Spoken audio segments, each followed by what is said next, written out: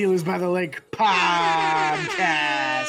My name is James, joined once again by my co-host Cody on this Victory Monday. How you doing today, Cody? Oh, it is a Victory Monday, man. I feel like I've just slept my entire life away this past week with COVID, and then with everything else, I've just been napping here and there and everywhere. But with that being said, I am in a good mood. I am happy. You know, Pittsburgh won this week in a game that was both emotional and stressful and all the above. With it being the game, you know, remembering Franco Harris, his wife was on the field at halftime, all this stuff. It was just a crazy thing, and emotional and sad and everything else. But no, it's good. Christmas was yesterday, James. How are you? Merry Christmas. Merry Christmas, sir. Thank you. I'm doing pretty good. Got to see all the family. We're running all over town and whatnot, and nice to kind of spend some downtime. So back at it tomorrow. Short work week for me for the next 2 weeks, and I'm very grateful for that. Yeah, I'm sure you are. I'm curious who's going to be running routes for you guys. We'll talk about that off the thing.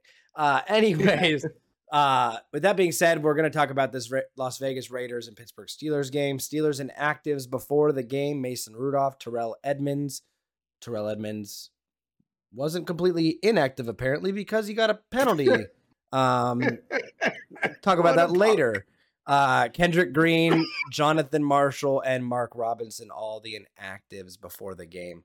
But yeah, let's go ahead and hop right into this game. Kenny Pickett, per usual, played pretty well. Unfortunately, one interception early on. But other than that, for the most part, had a decent game. I won't say it was his best. But he played well. And I thought, especially that last drive was big. So Kenny Clutch, man, just like we saw in the preseason. Every time he got an opportunity in the preseason in a 2-minute drill or an end of the half or end of the game situation, he took it right down the field and they scored. And you figured, okay, well, the competition probably isn't that good. Can he replicate it in the regular season? Well, this was his third career game-winning drive already, and he's only played a little over half of a season in his rookie season. He's got 3 game-winning drives already. So pretty cool. I think Kenny was pretty calm and collected. You'd see an even stronger performance if it weren't for a couple of key drops, one by Pat Freiermuth, one by Deontay Johnson. But overall, those were the only glaring ones of the whole night. I thought he was a pretty accurate decision maker throughout the night, pretty crisp with his decisions. And then on that very last play, that touchdown pass to Pickens, or the last play of that drive, man, just a tremendous job of looking off the safety, understanding he had 2 deep safeties, knowing right where that weakness was going to be, throwing it right down the seam. George Pickens being on the same page with him, identifying the same exact thing. These 2 guys are maturing together in a fashion that could be extremely favorable for Pittsburgh, man. Yeah, I was just curious to look up the most game-winning drives in the NFL by a rookie quarterback, and there's 2 quarterbacks that lead that, and the number is actually way higher than I expected it to be. 13. 13. By a rookie, the rookie season. Apparently, that's what it looks like. And wow. The 2 at top are Dak Prescott and Ben Roethlisberger. So that's so weird. Ben won 13 games his rookie year. Were they all comeback drives? Well, was that the year they won 15-1? Yeah. Yeah, so I guess with 15 wins, you got a chance for a lot of fourth quarter or game-winning drives. I mean, they're not necessarily all come from behind at that point. They're just game winners. That's true. It says most game-winning in the regular season drives by rookie quarterback since 1990. And Andrew Luck and Russell Wilson are on there with 11. Joe Flacco's on there with 11. Matt Ryan with 11. I don't know. That's weird. I'll have to look at it. I'll have to look into that more because that seems questionable. But yeah, it seems pretty high. You're right. It's a lot of 11s, 10s, 9s, 8s, 7s. Yeah, we'll have to wait and see. But anyways, so again, Kenny came in, did the same thing we saw him do in the preseason, like we talked about. The running game was a little bit more stagnant than I think the week before. It had its moments. Najee had his moments. Jaylen Warren again had his moments. He broke off a 13-yard run. The biggest run of the game was the last play of the game, pretty much, with Connor Hayward taking it the 21 yards for the first down and sealing the deal, which was just fantastic. But we did see Derek Watt have his first failed first down conversion attempt, which was unfortunate. Yeah, which is totally Gentry's fault, by the way. I'm very angry. I knew you were gonna say something. Missing that block. Yeah, completely whiffed on his block of Max Crosby, and Crosby hits Derek Watt well behind the line of scrimmage. He had no chance on that one. Yeah, very unfortunate. But again, running game, I thought a little bit more stagnant. I don't want to say it was bad. I don't want to say anything like that. I don't think it was horrible. But when you look and see Najee's numbers, I don't think it was more like the 1 week where his numbers got skewed because of late in the game. I felt like he had a couple good runs here and there. On average, the runs weren't as positive as we'd like them to be, which might have been because of blocking, in all honesty. I think this is a little bit of an example of difference of an NFL roster from 1 week to another too. With the Oakland Raiders on the inside, they had a couple of really big nose tackles or defensive tackles, whatever you want to call them, in the run game. And it was really difficult for our interior guys to move them. They had a tough time driving them backwards, as to where last week against the Panthers, you saw the left side with Kevin Dotson and Dan Moore just absolutely crushing the defensive linemen that they win against, one of which being Brian Burns on a regular basis. They were just folding them backwards.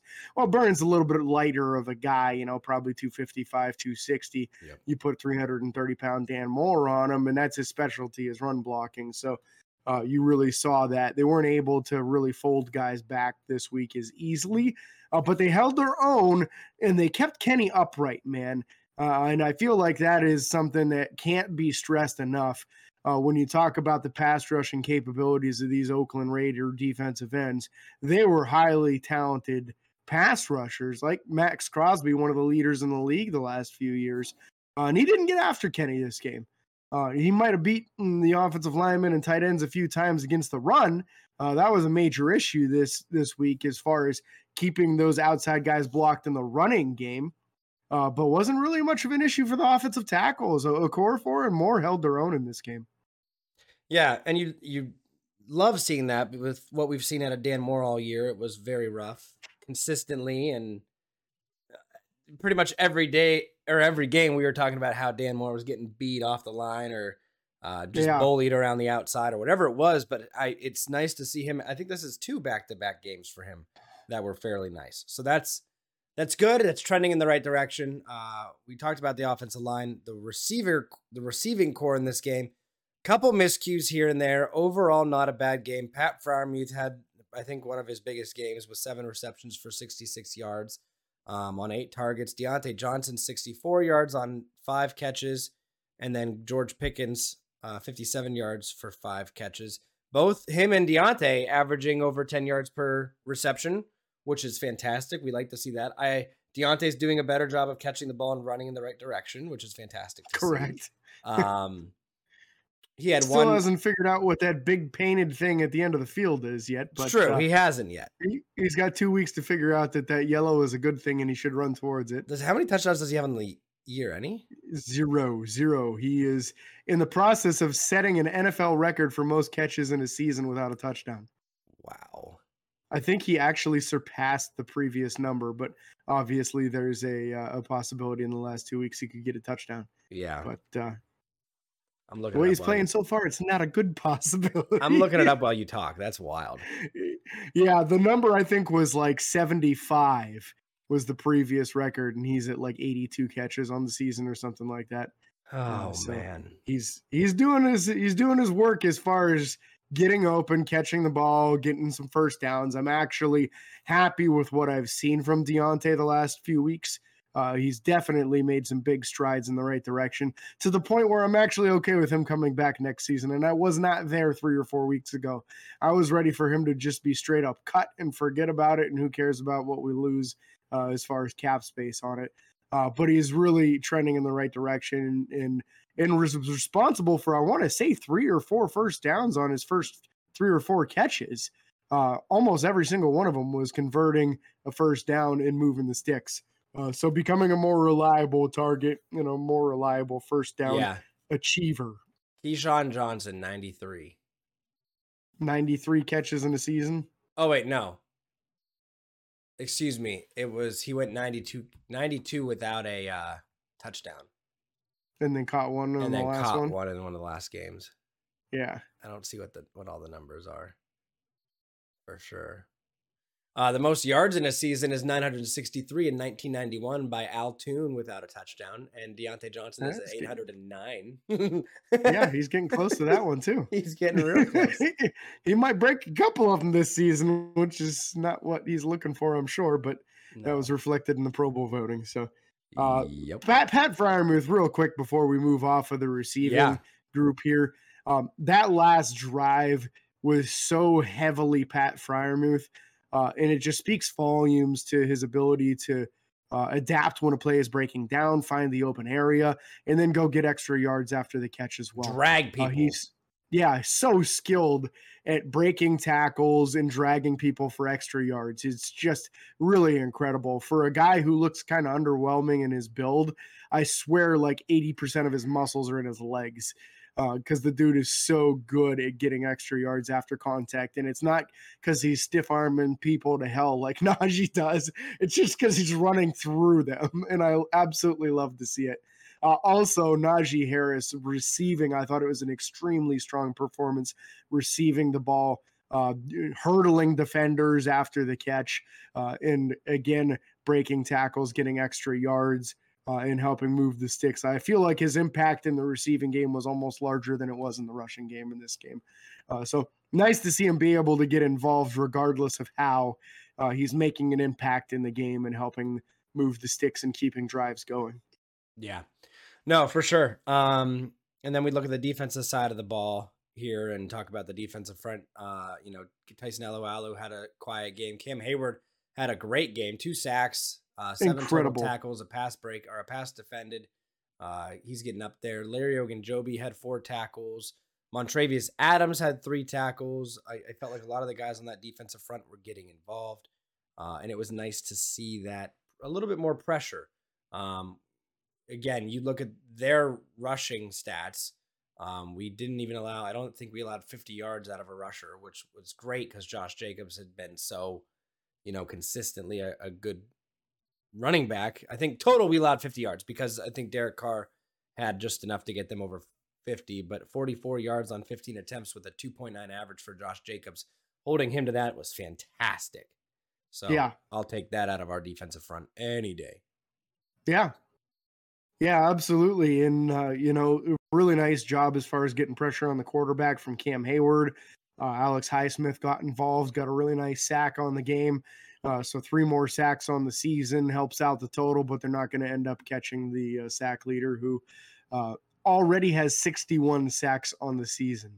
That's your Philadelphia Eagles.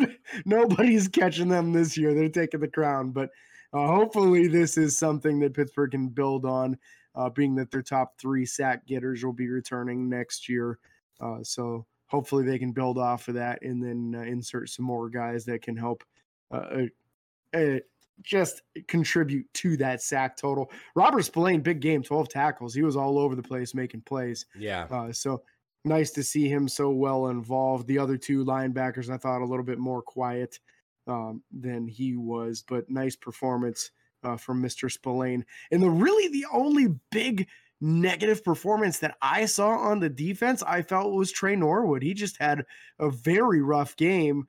And probably halfway through ended up getting benched for Elijah Riley, who just got promoted off of the practice squad, elevated, I should say. It was just an elevation due to the Terrell Edmonds hamstring injury. And honestly, what we saw once he was removed from the game was that the bleeding stopped. So I don't know how much of that was necessarily Elijah Riley making fantastic plays. I didn't necessarily see him getting involved a lot. But you know what? I didn't see him missing tackles and getting smoked. Sometimes that's the bigger sign. Sometimes when your jersey number is not being called and when you're not being noticed, it's actually an example of you doing a pretty good job. So Yeah. that might be noteworthy for next season, as Trey Norwood, I feel, has struggled as a safety this season. I almost feel like the season previous, when he was used a little bit as a slot corner, was a little better fit for him. So I'll be interested to see what Pittsburgh does in the offseason with Trey Norwood, if they continue focusing on him being a backup free safety, or if they attempt to just convert him all the way back to corner and use him as like a slot corner, backup corner. Yeah, again, he was a 7th round pick in 2021. So we'll see. At this point, I'm not saying he'll stay on the team in one way, shape, or form, more than likely. But at some point, you got to get a guy in there who's going to be able to do something. And we talked about it. We don't have that number one shutdown corner yet. And Trey Norwood isn't going to be the answer. Correct. So he's not going to be the answer there. His best case scenario on defense is as a slot nickel corner. Yeah. I think personally, it doesn't look like he has the understanding of the angles to be playing safety. He certainly won't be playing strong safety for you. He's way too small. He's not a big enough thumper for that. Maybe the Marcus Allen role in the future as back on punt coverage. I know they tried it in the preseason. Yeah. This season didn't work out for him. But maybe with another year of weightlifting, he can get a little bit bigger and stronger and develop into that role. But you need some backup safeties that can play safety well also.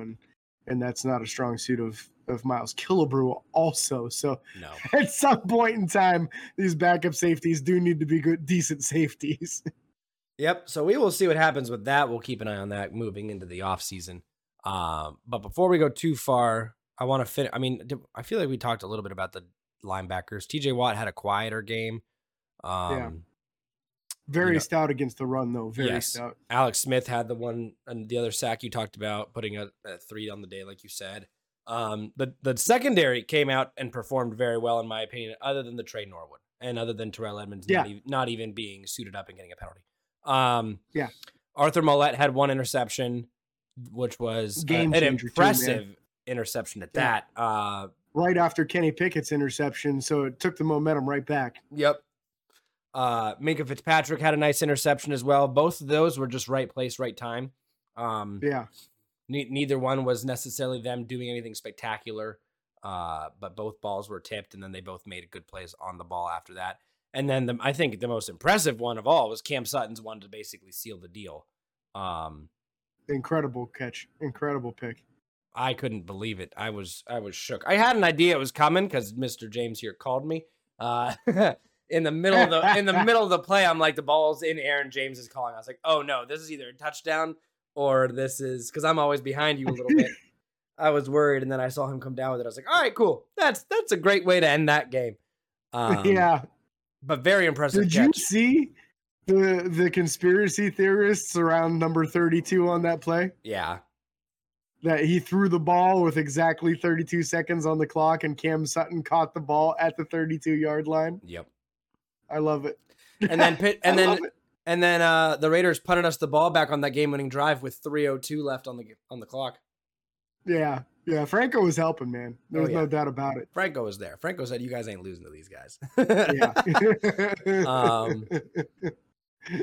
And I gotta before we completely wrap up our game recap here, I gotta say that the call on the very last drive of the end around to Connor Hayward was absolutely brilliant.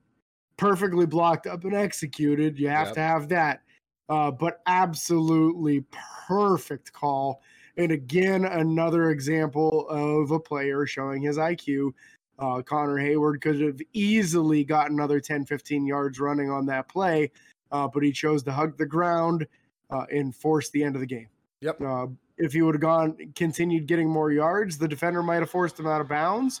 And then obviously they wouldn't have had to use a timeout on that down. It could have possibly given him the ball back. So by doing what he did and hugging the ground after getting 21 yards, it forced the Steelers win. So fantastic as far as his ability to understand the situation of the game. Largely impacted by the rookie class, who's having a tremendous season, and the Hayward brothers. Yep. Connor sealed the deal after Cam came out with the big 32 flag in the beginning. So yeah, We'll take that. Yeah, and again, like we stated previously, Cam played his behind off, man. He was just constantly disruptive in this game. 2 sacks. He had pressure on that play where the interception by Cam Sutton at the end there. Just a tremendous game by him. So pretty awesome performance. Chris Boswell, hopefully we'll see a better performance out of him the last 2 weeks. Yep. He struggled in this one, missing 2 field goals on the night, but also making 2. They could have won the game off of just those made field goals had he made all of his field goal attempts. So definitely something that's got to be cleaned up. You expect a closer game out of the Ravens and then possibly out of the Browns the last week as well. So hopefully he's able to correct those issues. I didn't think Presley Harvin had a bad game. I thought he was pretty decent. No, yeah, decent. He had 1 inside the 20, 46.7 average on 3 punts. Not horrible. Benny Snell had 1 kick return for 15 yards. Steven Sims 1 punt return for 9 yards. Nothing too crazy other than those out of those 2 guys. So yeah, that's going to do it. That's going to wrap up the breakdown of the Raiders-Steelers game from Christmas Eve. And again, we can't thank you guys enough for listening and being part of the Steelers by the Lake family. So again, be sure to like and follow on Facebook, Twitter, Instagram. We're not even close to done. You're wrapping it up. We're not done. You're right. I completely forgot about the 2 other things. Well, we got some more news here. Sorry, folks. There's 3 other things. 3 other things. There's 3. There's 3. Number 1. The Steelers-Ravens game has been flexed to the Sunday night game. No longer a 1 o'clock kickoff because of the importance of the game. This will now be your Sunday night game. So is that one in Baltimore? Check that out. We'll have another. What's that? Is that one in Baltimore? I think the last 2 games are actually in Pittsburgh. I think we're at home last 2. I'm double checking right now. I'll try and pull it up here while we're talking about that. But yeah, very important. The season on the line.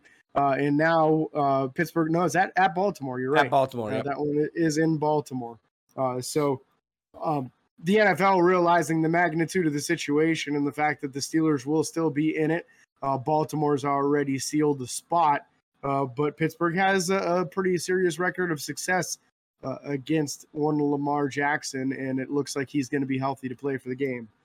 So that's an important note there. Marcus Allen apparently blew out a bicep during that game.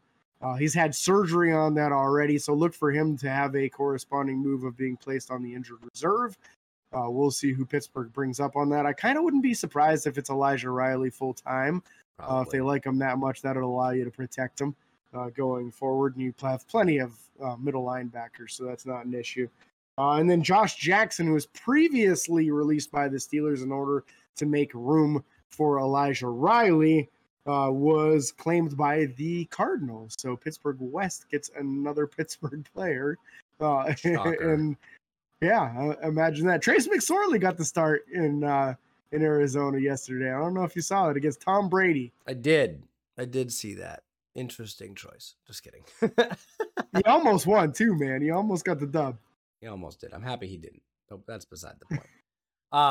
And then the last news we have, correct? There's one more. Jackson was the last one I had. Josh Jackson being picked up was the last one. Okay, perfect. So that's going to wrap up today's episode. We are excited again. 2 more weeks of football for minimum for Pittsburgh. There's a chance of more. We'll see how the playoff pictures roll out and everything. We are rooting for the Colts tonight, correct? Yes, absolutely. We're go Colts tonight. Go Colts tonight, and then go any team facing the Dolphins the rest of the way. Any team facing the Chargers the rest of the way, pretty much. So we'll see. Yeah, it sounds like the Dolphins might be without Tua too, as he enters concussion protocol again. Yeah, 3rd time on the season. So we'll see what happens there. Not good. So again, thank you guys so much for listening or watching. If you're watching on YouTube, remember to like and subscribe and follow on Facebook, Twitter, Instagram, and YouTube. Subscribe and ring the bell. It's free. And until next time, this is your host, James and Cody, signing off. Peace.